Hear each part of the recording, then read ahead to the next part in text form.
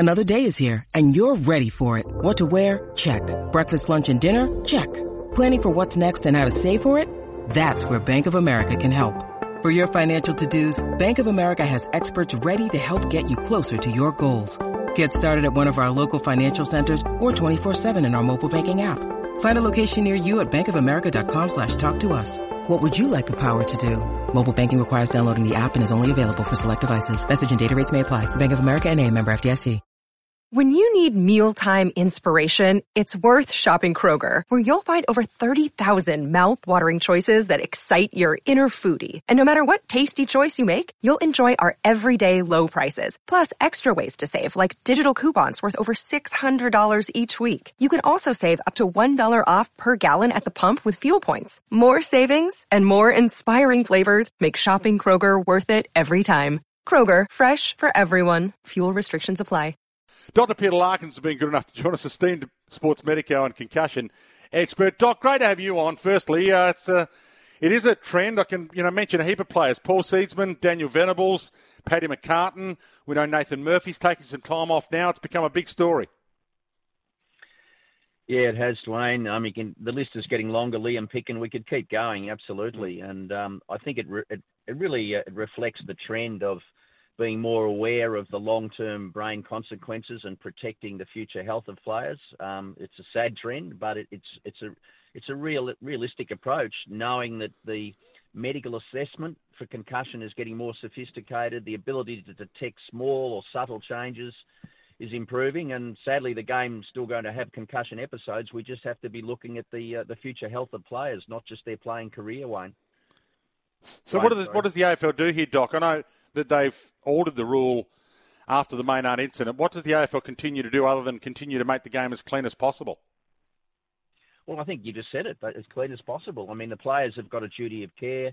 I won't harp on the Maynard thing. Your callers have alluded to that, but obviously the AFL have now changed that particular type of smother, that type of challenge on a player, so it can't happen again because they recognise the danger of it, albeit unintentional at the time. I accept that. But, we've seen many changes. We've seen the head-high tackle. We've seen the spear tackle, the sling tackle, the head over the ball. But unfortunately, Dwayne, you can have incidents of teammates. And I always reflect on the Gary Rowan and Jeremy Cameron incident in the Cats last year, where two teammates knocked each other into separate suburbs almost. And so we're not going to stop head clashes. We're not going to stop concussion. And potentially it only takes one to cause long-term problems. I mean, we know that Angus has been a focus and he missed over a year of football back in 2017. I remember at the time, Dwayne, feeling a bit uncomfortable about him coming back because I wondered what the conversation was with his family and his friends and his medical people.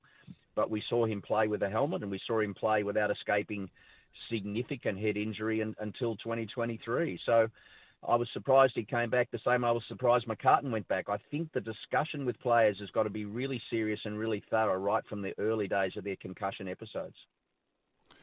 So the Brayshaw incident itself, where he's decided today to announce his retirement, he would have got a lot of advice over the course of summer. I'm just trying to think of the timing, Yep. Doc, as to why today he's decided that today is the day, given there has been a lot of time between his last game and now, and he would have been training all pre-season. Do you know of anything that's happened with the people that he's spoken to in the last 48 hours that's caused him to make this decision today? Look, my understanding, Dwayne, is there's been a recent change in his brain scan activity. So he has multiple scans, as you might imagine, over the course of his at least 6 documented AFL concussions, let alone any junior ones. And so the ability to see brain changes has not always been there. But with, as I said, the more sophisticated MRI scanning and functional testing of the brain, I believe that since the September incident, there has been a worsening or a development of changes that weren't there prior to the September 23 episode. So that sort of would have been a very big factor in the decision-making process that he would have been part of with his medical team and his family. It's called shared decision-making. So I think, and again, you remember his connection with the Danny Frawley family is pretty strong. So I think there'd probably be an awareness of head injury and with what happened, to older players that would maybe have influenced him a little bit. But the new scan changes were probably a significant tipping point, Dwayne. And is there any course for him to take to be able to come back to the game one day, Doc, or are we getting the situation now where once the Paddy McCartans and the Angus Brayshaws of the world make these decisions, that's it now, and there's not a year's time scan that can be had, or I'm feeling comfortable now situation, I might come back to the game?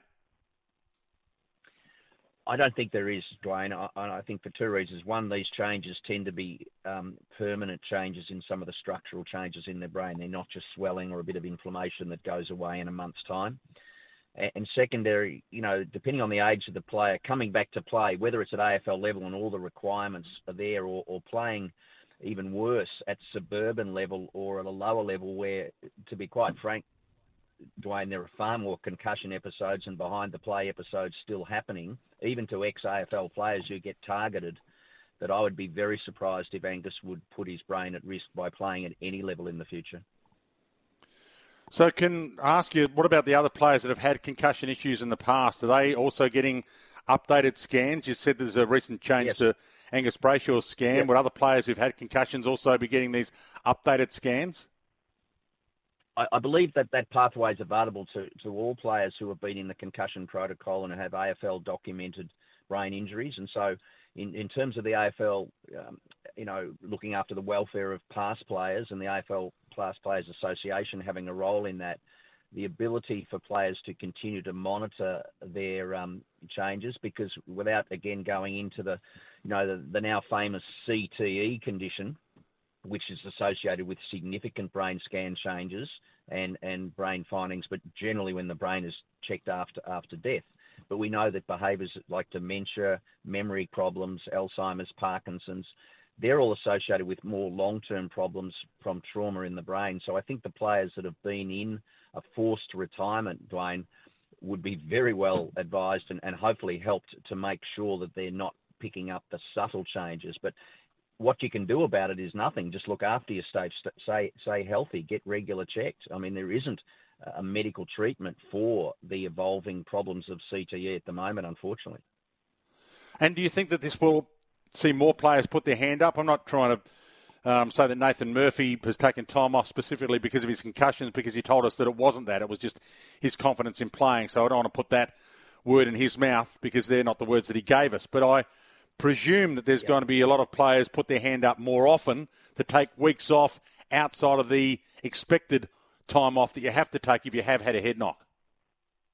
Absolutely, Dwayne. There are far more cases out there being managed than are getting public exposure on. There are clubs that are managing players with minor concussion symptoms and they're missing contact training, they're missing time during the season while they manage that. So inevitably, with this trend, as you stated, of players pulling the pin early on their retirement, if they've had even one severe one, but certainly multiple ones from junior days right through to AFL, I think we will see the growing club of retired concussion players expand the numbers over the course as soon as the next 12 months, Dwayne, because there are many cases out there that are being managed at the present time with subtle changes, not necessarily the scan changes, but as these testing abilities come in, I think we will see that. And I think that's for the good of the player's future. And unfortunately, it's just a consequence of where we are with this modern approach to head injury in sport around the world, not just AFL.